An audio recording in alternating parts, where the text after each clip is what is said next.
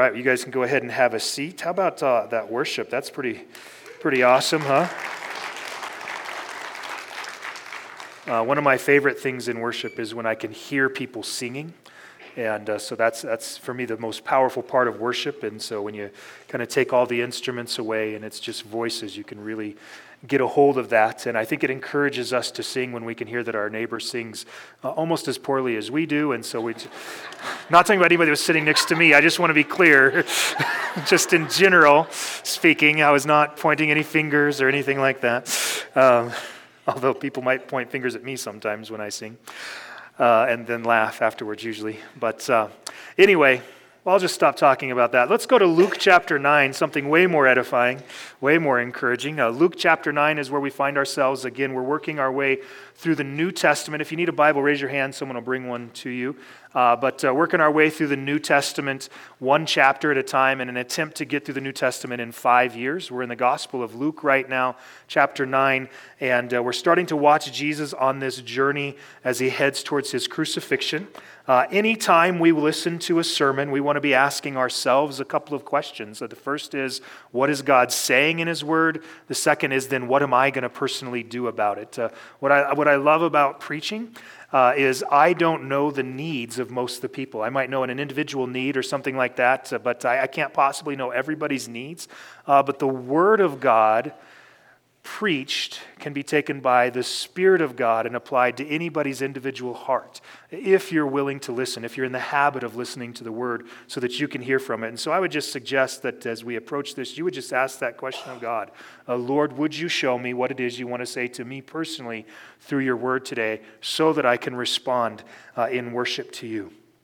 In this chapter, as I kind of briefly mentioned, there's actually 9 different events there. And so what I'm going to be trying to do, rather than trying to take 9 sermons and just quickly give you 9 devotional thoughts, what I'm going to try to do is find a couple of threads that run through all of these events. That thread is largely this, that Jesus the Christ, God's chosen one, is headed to Jerusalem where he will be killed and ascend to heaven. And what you're going to find as you go through these events, that about half of this passage is going to be focused on this question, who is Jesus? And that's going to come up a couple of different times in there. First, Herod is going to ask it, and then Jesus is going to ask it of his disciples. And then at the transfiguration, God himself is going to proclaim that this is who Jesus is. He is the Son of God, the chosen one. And so we're going to see how that plays out. But at the same time, Jesus is going to be alerting his disciples that he's on his way now to Jerusalem where he's going to suffer and he's going to die. And so he'll tell his disciples that in a private moment. But even at the transfiguration, as he's meeting with Moses and Elijah, they're going to be talking to him about his departure once he gets to Jerusalem. And then throughout the events that follow this, Jesus is going to remind his disciples of his plans to go to Jerusalem and eventually ascend into heaven.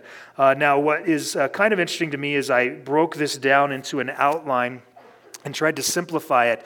There's a lot of overlap there, and so the first 36 verses seem to be focusing on Jesus, who he is, and then those last verses seem to be focusing on his direction to Jerusalem, but there is that overlap in the middle where Jesus is with his disciples in solitude, and it seems like God is preparing him, and he is preparing his disciples for what's about to happen, that this will be for them difficult to understand. It'll be traumatic to experience, but ultimately it'll be powerful, so powerful that it will save. So maybe I should just start reading and stop talking now. Verse 1, and he called the 12 together and gave them power and authority over all the demons and to heal diseases. And he sent them out to proclaim the kingdom of God and to perform healing. And he said to them, take nothing for your journey, neither a staff, nor a bag, nor bread, nor money, and do not even take 2 tunics apiece. Whatever house you enter, stay there until you leave that city. And as for those who do not receive you, as you go out from that city, shake the dust off your feet as a testimony against them. Departing, they began going throughout the villages, preaching the gospel and healing everywhere. Now Herod the Tetrarch heard of all that was happening, and he was greatly perplexed, because it was said by some that John had risen from the dead, and by some that Elijah had appeared, and by others that one of the prophets of old had risen again. Herod said, I myself had John beheaded, but who is this man about whom I hear such things? And he kept trying to see him. When the apostles returned, they gave an account to him of all that they had done. Taking them with him, he withdrew by himself to a city called Bethsaida. But the crowds were aware of this and followed him, and welcoming them, he began to speak to them about the kingdom of God and curing those who had need of healing. So this is where Jesus is going to now send out his 12 apostles. This will be repeated, by the way, in chapter 10, but instead of the 12, he's going to send out the 70. But he sends them out with the power in order to heal, as well as the mission to proclaim the gospel of the kingdom of God. And so you see there in verse 2, that's what he tells them, go out and proclaim the kingdom of God. Verse 6, it says they go out and they preach the good news, the gospel, the good news about the kingdom of God. Just briefly on the kingdom of God. In some ways, it's a very self-explanatory term, right? It's the kingdom of God, and any kingdom has to have both a king and a domain, right? And so the king is God. The domain, we'll find here and in other places, is actually heaven. So the king of heaven is this kingdom that's going to be proclaimed to the people. But of course, every kingdom needs one more thing that's not as clear in the name. Every kingdom has citizens. And so what he's sending these guys out to do is to proclaim the good news about the kingdom in order to recruit new citizens to the kingdom of heaven. And so as I saw posted on Facebook recently this last week, it's actually a t-shirt that says, I'm not from here, I'm just on a recruiting mission. And it was talking from a believer's perspective that this is not my home, I'm just recruiting for my real home. That's kind of the idea that Jesus has for these particular disciples, these apostles, as he sends them out. They're out there proclaiming the good news so that people would begin to follow God and ultimately populate the kingdom of heaven. What's weird about this is Luke interjects in the middle of this. He sends them out. He then brings them back in verse 10, but he interjects in the middle of this, verse 7 through 9, kind of what seems like an out-of-place situation here, where it tells us that Herod, King Herod at this time, Herod the Tetrarch, so not Herod the Great, but Herod the Tetrarch, is wondering, who is this man? And there's kind of these rumors about Jesus that are circulating. They're trying to figure out who he is because of the amazing things that he's been doing, and then now even sending these people out proclaiming the kingdom of God. And so they've got these various theories. Some believe that this is John the Baptist risen from the dead. He had to rise from the dead because Herod had him beheaded, so he also has to rise from the head, but that's a whole different thing. John has to rise from the dead. Some people think he's the Old Testament prophet Elijah. Others just think he's one of the other Old Testament prophets who's maybe risen again, maybe Moses or something like that. But the point is, because of the great works he's been doing and the amazing teaching that he's been invested in, people are starting to talk, so much so that it's risen all the way to the levels of the highest leadership in the land at that point. Everybody wants to know who Jesus is. And so that question is one that's going to come up throughout this passage. Of course, we'll see it here. Jesus will bring it up as well. And we'll see it again at the Transfiguration, as I think it is God who's going to answer the question for them.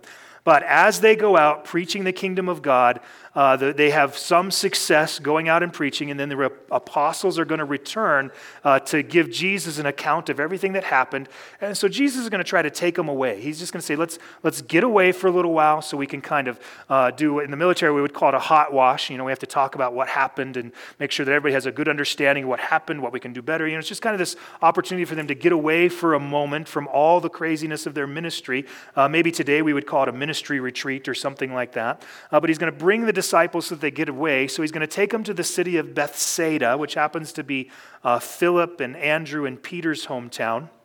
Unfortunately, the crowds knew where he was going and they followed him. And so instead of having this time alone initially, he's going to have to continue to do ministry. So Jesus is going to do the same thing he asked the disciples to do, the apostles. He's going to begin speaking to the crowds about the kingdom of God and curing those who had need of healing. So this is just going to be kind of an ongoing thing in Jesus' ministry, that his popularity is going to make it difficult for him to get away, to have kind of those quiet moments. Now, I want you to understand this from his perspective. Number one, just it can be exhausting. The things he's doing would be exhausting, right? But number two would be this. If he wants to really train up his disciples, it's really hard to do that in front of a large group of people. He would really like to kind of get them away because he's about to be gone from the earth. He's about to be taken up into heaven. He's going to die, he's going to resurrect, and he's going to ascend into heaven. And these guys are the guys that are going to have to proclaim the message going forward. So he needs to spend this time with them, but it's just very difficult because of the crowds that keep surrounding him. In verse 12 now it says, the day was ending, and the 12 came and said to him, send the crowd away that we may go into the surrounding villages and countryside, and that they may go into the surrounding villages and countryside and find lodging and get something to eat. For here we are in a desolate place. But he said to them, you give them something to eat. And they said, we have no more than 5 loaves and 2 fish, unless perhaps we go and buy food for all these people. For there were about 5,000 men. And he said to his disciples, have them sit down and eat in groups of about 50 each. They did so, and had them all sit down. Then he took the 5 loaves and the 2 fish, and looking up to heaven, he blessed them and broke them, and kept giving them to the disciples to set before the people. And they all ate and were satisfied, and the broken pieces which they had left over were picked up, 12 baskets full. So this is the feeding of the 5,000. It's an interesting situation. It's getting to be the end of the day now. Again, Jesus wanted to get alone with his disciples. So his disciples make this suggestion, hey, it's the end of the day. They're going to be hungry. The crowds are going to need some place to stay for the night. Let's just send them away. As if it was that easy, right? Jesus tried to run away from these people. They followed him everywhere he went, as if he's just going to stand up and say, okay, that's enough for today, folks. They didn't care. They're so amazed by him. They're going to follow him wherever he goes, which is a great habit to get into, in case you're curious, is just to follow him wherever he goes. So Jesus says something to the disciples that I think would have been a little bit alarming to them. They might start to wonder about his sanity or something, because he turns to them and says, you give them to something to eat. So they start to argue with Jesus. Look, we've got 5 loaves of bread. We've got 2 fish. You can't make very many fish sticks with 5 loaves of bread and 2 fish. There's just not enough food to go around.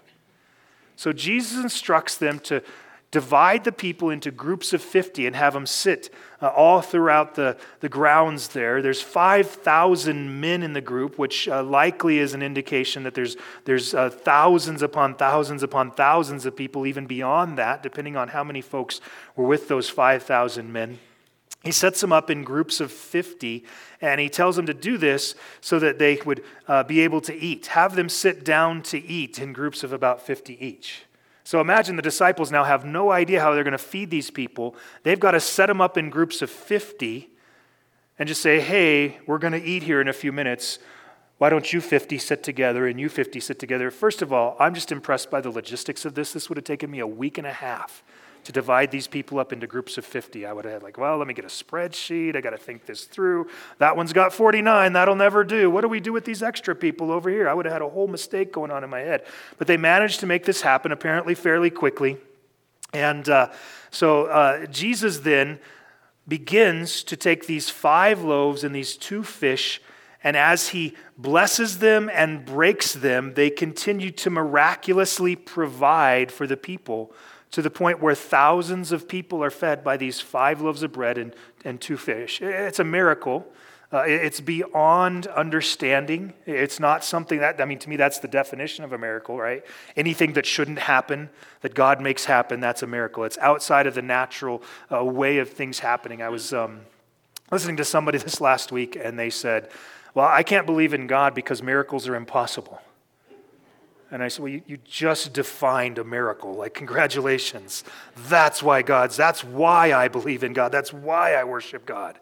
Because he can do the impossible. It's the exact opposite of why this person couldn't worship God. But in this particular situation, he does this miraculous thing, not just providing the food, but he provided so much that afterwards there's 12 baskets full of food that they were to pick up afterwards, which meant now each one of the apostles had their own miraculous basket of food to remind them of the power of God.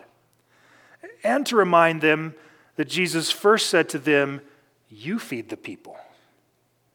In other words, the indication from Jesus was that he intended that they would be able to do this at some point. Now that's a little bit difficult for me to grasp personally. I'm fine with God doing the impossible. I'm not really fine with Sean doing the impossible. For some reason, I've always struggled with that and always assumed that was for other people. What I do find, though, interesting in this passage for Sean, when I see this, I see a picture of church, of God providing to the apostles who provide to the groups of 50. That's the picture of church that I see, that the Word of God is the thing that we're serving today, and it's provided for us by God through me to our group of 50. That to me is the picture I always see in this. And there is something quite miraculous in that, I think. Miraculous that we have the Word of God, miraculous that God will speak through people and His Word, and miraculous that people gather together just to hear us go through a book like this. I can't think of any other book in the history of the world that's quite like this in that sense. There's just nothing like it. It's powerful. It's the provision there. But we want to continue on to kind of keep with the flow of things. In verse 18 it says, and it happened, I jumped way too far. Verse 18, I jumped right to the right exact spot. And it happened that while he was praying alone, the disciples were with him, and he questioned them, saying, "Who do the people say that I am?" They answered and said, "John the Baptist, and others say Elijah, but others that one of the prophets of old has risen again." And he said to them, "But who do you say that I am?" And Peter answered and said, "The Christ of God." But he warned them and instructed them not to tell this to anyone, saying, "The Son of Man must suffer many things and be rejected by the elders and the chief priests and the scribes, and be killed and be raised up on the third day." And he was saying to them all, "If anyone wishes to come after me, he must deny himself and take up his cross daily and follow me. For whoever wishes to save his life will lose it, but whoever loses his life for my sake, he is the one who will save it. For what is a man profited if he gains the whole world and loses or forfeits himself? For whoever is ashamed of me and my words, the Son of Man will be ashamed of him when he comes in his glory, and the glory of the Father and the holy angels. But I say to you truthfully, there are some of those standing here who will not taste death until they see the kingdom of God." Now remember the question that Herod asked in verse 9, "Who is this man?" Jesus is now going to ask his disciples a similar question, and that is, "Who do the people say that I am?" And they're going to give the same answer in verse 19 that was given in verse 8. Some say it's John the Baptist, others say Elijah, and others that it's one of the prophets of old who has risen again. Now Jesus says, okay, that's great. That's who the people say I am. But he looks at them now and he says, "But who do you say that I am?" Now, what's important for him now is not what the rumors about him are. What do you individually say about who Jesus was? And this is a powerful answer from Peter. Peter says that he is the Christ of God, the Messiah. The word Christ there means anointed. The anointed one in the Old Testament was a reference to the Messiah that the people of the nation of Israel were waiting for. You see, Peter, and I think the other apostles, were truly beginning to recognize Jesus as the Messiah, even if they didn't quite recognize all that meant yet and all that he was going to have to do. They were recognizing that that's who he is, that he is the Messiah, that he is the Christ of God. And of course, it's the question that I always want us to be able to answer for ourselves. Who is Jesus to us? And that's where we have to make this determination.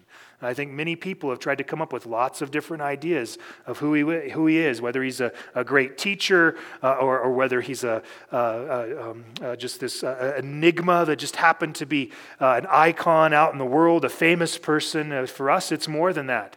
He is the Messiah, the one that God sent to be our Savior. That's who he is. He's the Christ.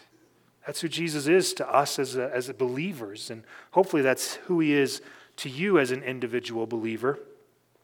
And it's at this point where Jesus starts to warn them of what's going to happen.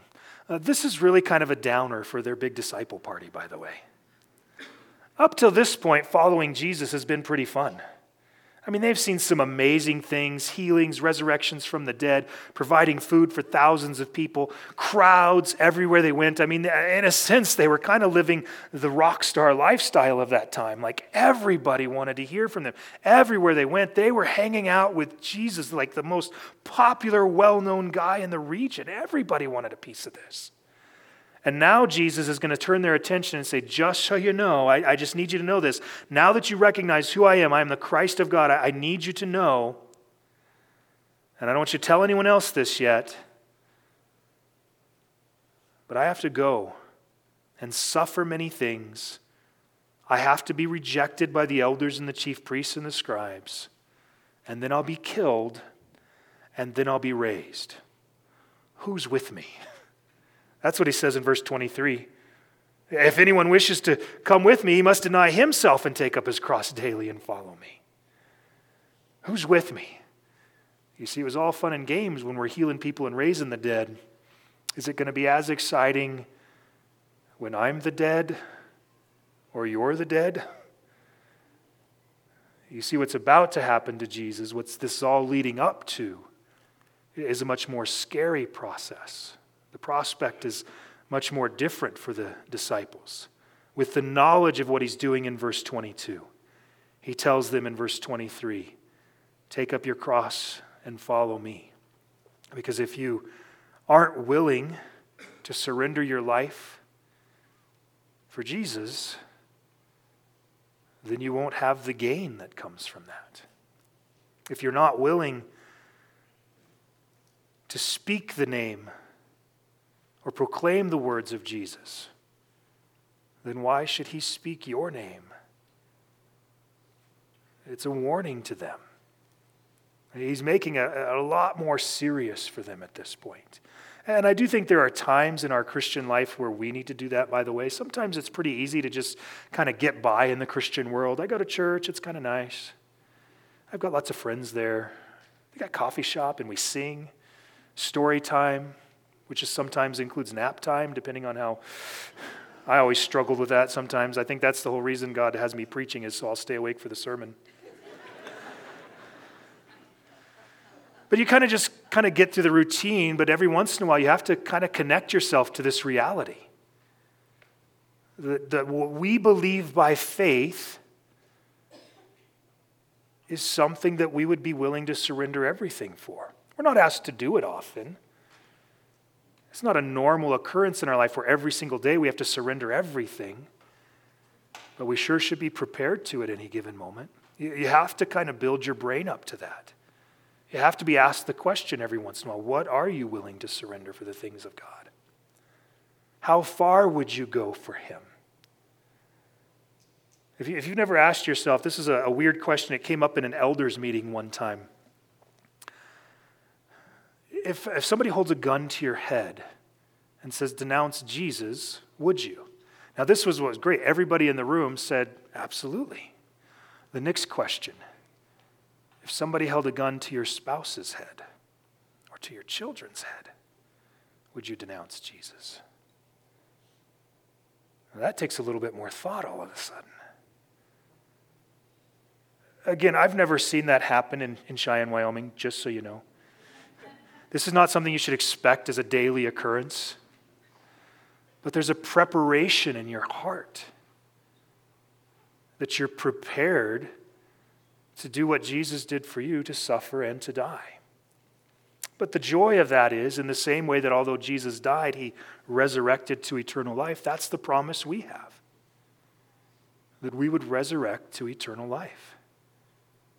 We, in that sense, are like him. Verse 28, while they're now in this more isolated, solitudinal place, it says, some 8 days after these things, after sayings, he took along Peter and John and James and went up on the mountain to pray. And while he was praying, the appearance of his face became different, and his clothing became white and gleaming. And behold, 2 men were talking with him, and they were Moses and Elijah, who, appearing in glory, were speaking of his departure, which he was about to accomplish at Jerusalem. Now Peter and his companions had been overcome with sleep, But when they were fully awake, they saw his glory and the two men standing with him. And as these were leaving him, Peter said to Jesus, Master, it is good for us to be here. Let us make 3 tabernacles, one for you, one for Moses, and one for Elijah, not realizing what he was saying. While he was saying this, a cloud formed and began to overshadow them, and they were afraid as they entered the cloud. Then a voice came out of the cloud saying, This is my son, my chosen one, listen to him. And when the voice had spoken, Jesus was found alone, and they kept silent and reported to no one in those days any of the things which they had seen. So this is known as the Transfiguration. It just means that he changed. In this case, his appearance changed. His face became different. His clothing was white and it was gleaming. It's this transformation that happens to Jesus as they're up on this mountain, gathered together for the purpose of prayer. And wouldn't you know it, that the disciples fell asleep during the prayer meeting, just like they're going to do at the prayer meeting before his crucifixion. And Moses and Elijah, the Old Testament prophets, show up, which is pretty cool, you have to admit. This is not an everyday occurrence. It's also interesting because who did they think Jesus was? They thought he was Elijah or one of the Old Testament prophets. Well, in this particular case, Jesus is now meeting with Moses and Elijah, and they're talking to him in verse 31, and this is that connection. That's one of those lines of thought that are moving through this chapter. Well, they're talking about his departure, which he was about to accomplish at Jerusalem.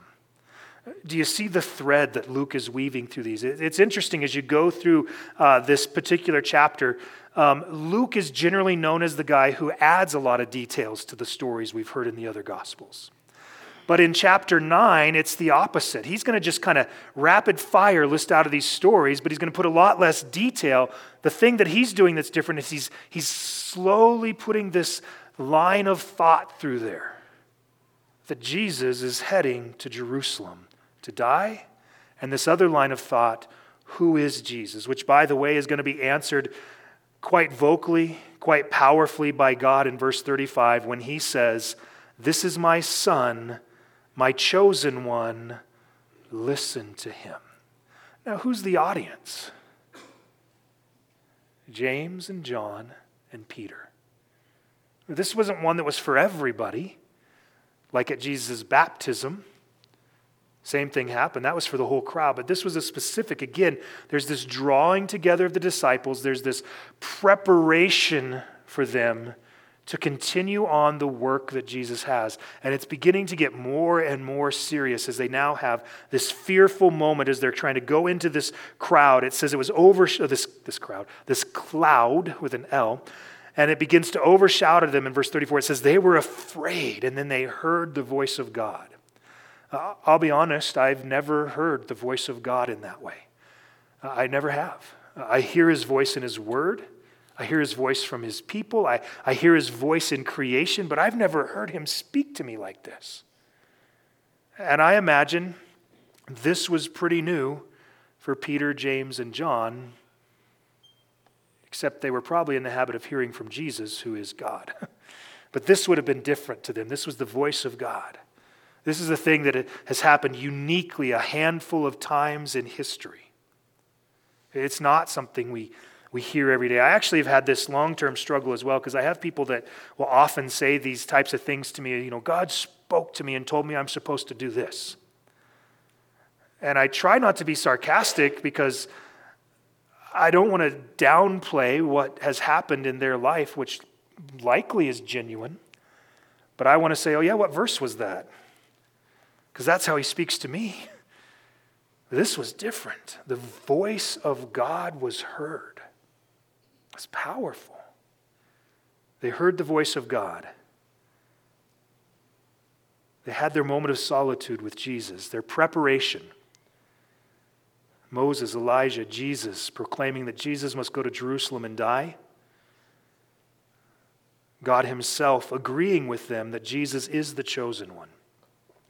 On the next day in verse 37, when they came down from the mountain, a large crowd met him, And a man from the crowd shouted, saying, "Teacher, I beg you to look at my son, for he is my only boy."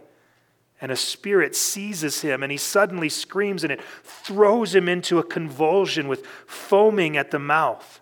And only with difficulty does it leave him, mauling him as it leaves. I begged your disciples to cast it out, and they could not. And Jesus answered and said, "You unbelieving and perverted generation, how long shall I be with you and put up with you? Bring your son here." While he was still approaching, the demon slammed him to the ground, threw him into a convulsion. But Jesus rebuked the unclean spirits and healed the boy and gave him back to his father. And they were all amazed at the greatness of God. But while everyone was marveling at all that he was doing, he said to his disciples, "Let these words sink into your ears. For the Son of Man is going to be delivered into the hands of men." But they did not understand this statement, and it was concealed from them, so that they would not perceive it, and they were afraid to ask him about this statement.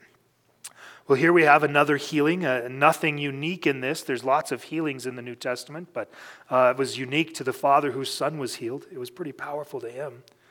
His son, his only son, was having seizures and convulsions that would throw him to the ground. He'd foam at the mouth. And then it would say the seizure wouldn't leave except with difficulty. And in the process, it would leave the boy mauled. And I think about the misery that this must be for this parent. And for the son, by the way, I should point that out. Probably wasn't so grand for him either. But the misery that this must be for this parent. And so when he sees Jesus, he takes his shot and he cries out. It says he shouted, "Teacher, I beg you." So Jesus pays attention to him. And the guy points out an interesting fact. "I begged your disciples to cast it out, and they could not." You see, the other guys, the other 9, were down at the bottom of the hill while Jesus was up top meeting with Moses and Elijah with 3 other disciples. And they couldn't cast this demon out of this kid. Again, I find myself connected to the disciples who couldn't. Because having prayed for a number of people in moments of difficulty, I can't say that I have great success.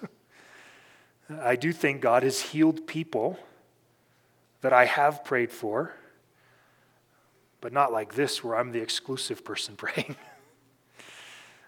The church is praying all over the world for this one. I just happen to be one of them. And so I just connect with these disciples who couldn't. Now, Jesus' words here seem a little bit harsh. How long will I put up with this perverse generation? Unbelieving and perverted generation. How long shall I be with you and put up with you?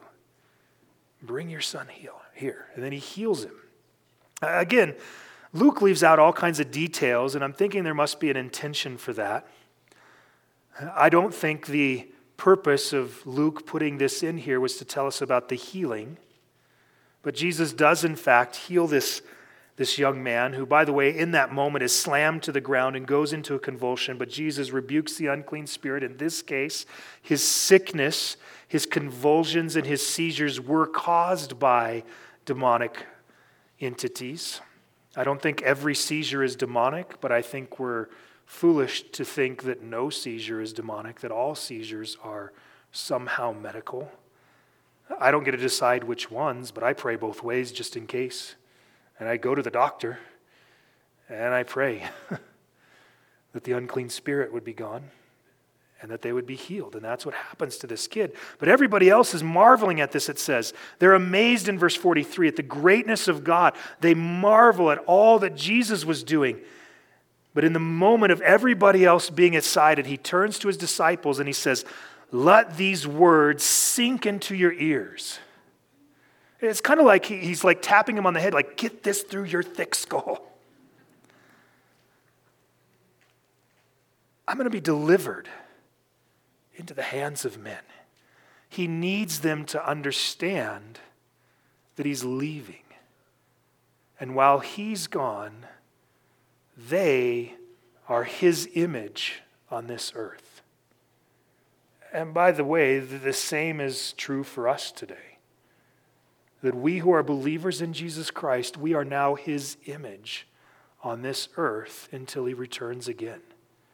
We need to represent him well. They didn't quite understand what was going on. And again, it seems interesting to me that we have in this next section here, they begin to argue about how great they are. Jesus just healed somebody. They couldn't do it. And now they're going to say, which one of us is the greatest? The greatest at failing? Well, that would be all of you. You've done well. Verse 46, an argument started among them as to which of them might be the greatest. But Jesus, knowing what they were thinking in their heart, took a child and stood him by his side. And he said to them, whoever receives this child in my name receives me. Whoever receives me receives him who sent me. For the one who is least among all of you, this is the one who is great. John answered and said, Master, we saw someone casting out demons in your name, and we tried to prevent him because he does not follow along with us. But Jesus said to him, do not hinder him, for he who is not against you is for you. When the days were approaching for his ascension, he was determined to go to Jerusalem. And he sent messengers on ahead of him, and they went and entered a village of the Samaritans to make arrangements for him. But they did not receive him because he was traveling toward Jerusalem. When his disciples, James and John, saw this, they said, Lord, do you want us to command fire to come down from heaven and consume them? But he turned and rebuked them and said, you do not know what kind of spirit you are of, for the Son of Man did not come to destroy men's lives, but to save them. And they went on to another village. So, again, Luke is taking just little bitty portions of some things that we've heard in other Gospels that are further explained, but he puts them all together. It starts with this argument amongst the disciples about which one of them is greatest, and Jesus pulls in a little child beside him. He says, whoever receives this child in my name receives me. Whoever receives me receives him. And the one who is least among all of you, this is the one who is great. So object lesson. The disciples are arguing and squabbling like a bunch of children about who's the greatest. And Jesus pulls a child beside him and says, the greatest is the least. In other words, they shouldn't be fighting for the top, they should be fighting for the bottom. They should be fighting to be the servant of all. That's who they should be, but it's just a mixture within their character. It's this struggle, and it goes on to even say that in the midst of that, that they're sending now... he sent messengers. I'm sorry, I skipped a whole section there. There he is. John then answers Jesus and says, hey, I saw somebody casting out demons in your name. We tried to stop him. That's how great we are. And Jesus is like, what's wrong with you? First of all, you couldn't cast out demons in my name just a minute ago. Now you see somebody that's actually doing it. You see how Jesus, it feels to me like, is getting a little bit frustrated with his disciples here. Which on the human side of Jesus, I like to connect with that. To remind myself that he had to go through the frustration of other people in the world around him. And he's trying to, in this moment, get their attention. It's so important. He's headed to Jerusalem, or as it says in verse 51, he is determined to go to Jerusalem. He's determined to go there. That's where he wants to go, because that's where he's going to ascend up into heaven. But in the meantime, he's trying to get this ragtag group of guys all on the same page. And so then they go to another town. And it's a Samaritan town, and they're on their way to Jerusalem, and the Samaritans and the Jews don't get along so well. There's a long history there that we don't have time for. But the city says, no, we're not going to let you Jews pass through here. James and John, they're known as the sons of thunder for a reason. Hey, Jesus, how about we call fire down from heaven and consume them? Now, I think Jesus' first answer should have been, yeah, try it. You just couldn't cast out a demon a minute ago. What's wrong with you? You can't bring fire down from heaven. But instead, Jesus says, man, you're just missing it. You're missing it. I didn't come to destroy people. I came to save them. I can see a mounting frustration as Jesus as he gets closer and closer and closer to Jerusalem. He knows that he's leaving, and he needs these guys who are with him to grasp that they're going to be the image bearers, that they're going to be the proclaimers of the gospel after he's gone.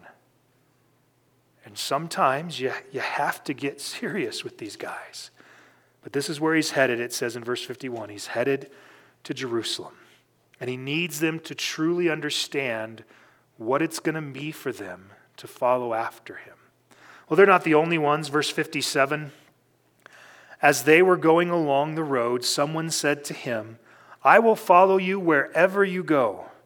And Jesus said to him, the foxes have holes, the birds of the air have nests, but the Son of Man has nowhere to lay his head. And he said to another, follow me. But he said, Lord, permit me first to go and bury my father. He said to him, allow the dead to bury their own dead. But as for you, go and proclaim everywhere the kingdom of God. Another also said, I will follow you, Lord, but first permit me to say goodbye to those at home. Jesus said to him, no one after putting his hand on the plow and looking back is fit for the kingdom of God. There's a new seriousness here, isn't there? First, one guy says, I'll follow you. And Jesus says, well, it's not going to be pretty. We're not going to be staying at fancy hotels. It's going to be difficult. Again, he knows. He knows what's ahead of him. And he knows what's ahead of those who are following him. Many of those who will be early disciples of Jesus Christ will be martyred for their faith. He has to prepare them for this. Again, I don't think that's necessarily the norm for all of us believers today, but it's the norm for some believers today. There are believers in this world who will be martyred for their faith. There are believers in this world who will lose house and home and everything. There are those who will be specially sent out by God in situations that are going to be difficult and heartbreaking. I've been thinking about this with all the stuff going on in Ukraine right now. And the president has asked all the American citizens to leave Ukraine. And in wonderful fashion, he promised them that he would not come get them if things went bad. And I'm thinking about my friend Benjamin, who lives in Ukraine as a Christian missionary from the United States. Do I call him and say, you got to get out of there, man? Or do I call him and say, I'm going to pray for you while you stay and do the things that God has called you to do? I don't know which one to say. I don't want to distract him from God's mission. I want to encourage him. But who knows what the future has for him? There's people that's a real statement to. And for this group of guys that were about to follow Jesus in this moment, that was a real concern. Jesus looks at another guy and says, you follow me. And that guy says, well, I've got a funeral coming up this week. Could I take care of that first? Jesus says, again, it sounds harsh. Let the dead bury the dead. But as for you, go and proclaim everywhere the kingdom of God. Again, I don't think that's normative. I don't think he's asking all of us to skip funerals and go preach instead. It's not a normative thing, but in the seriousness of this circumstance, in this situation, he needed them to see how important it was at this point. The Messiah is literally there right now. He's right there in their midst. People need to know.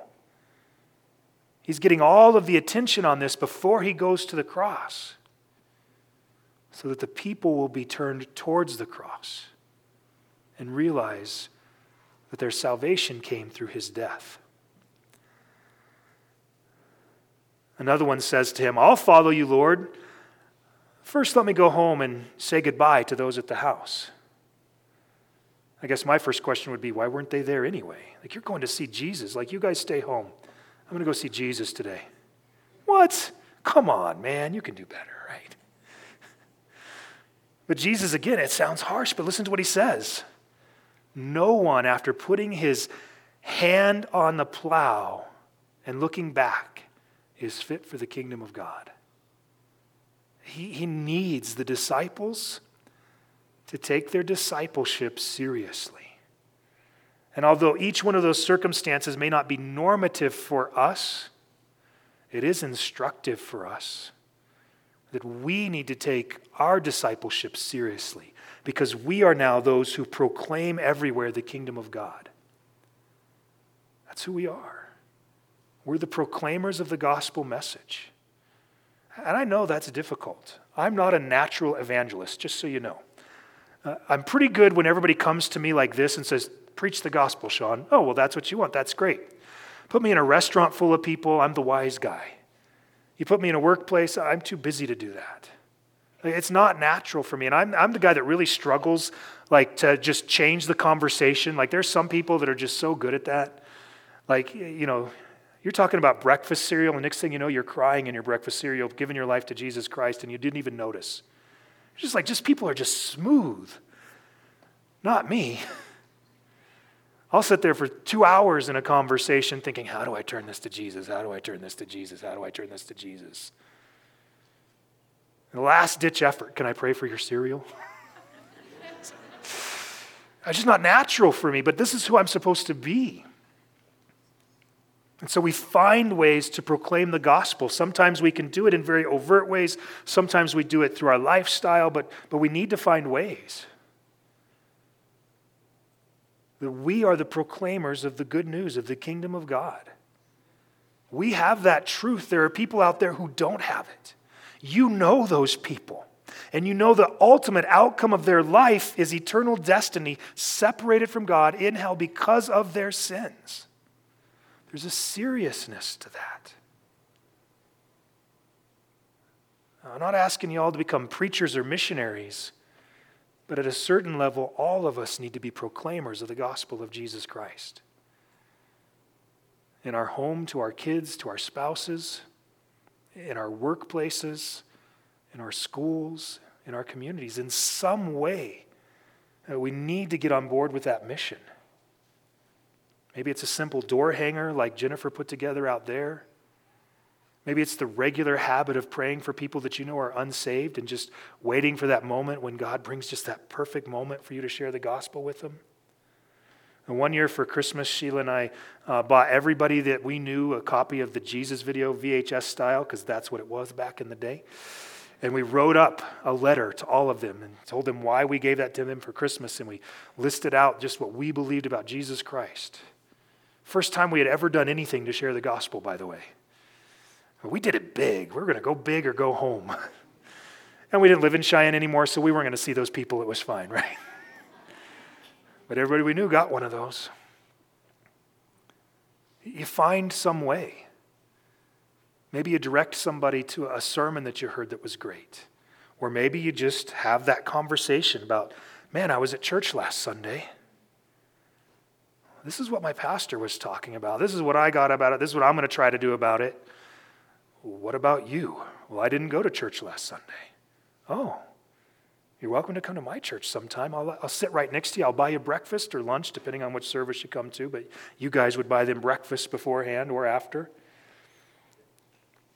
You just invest in them.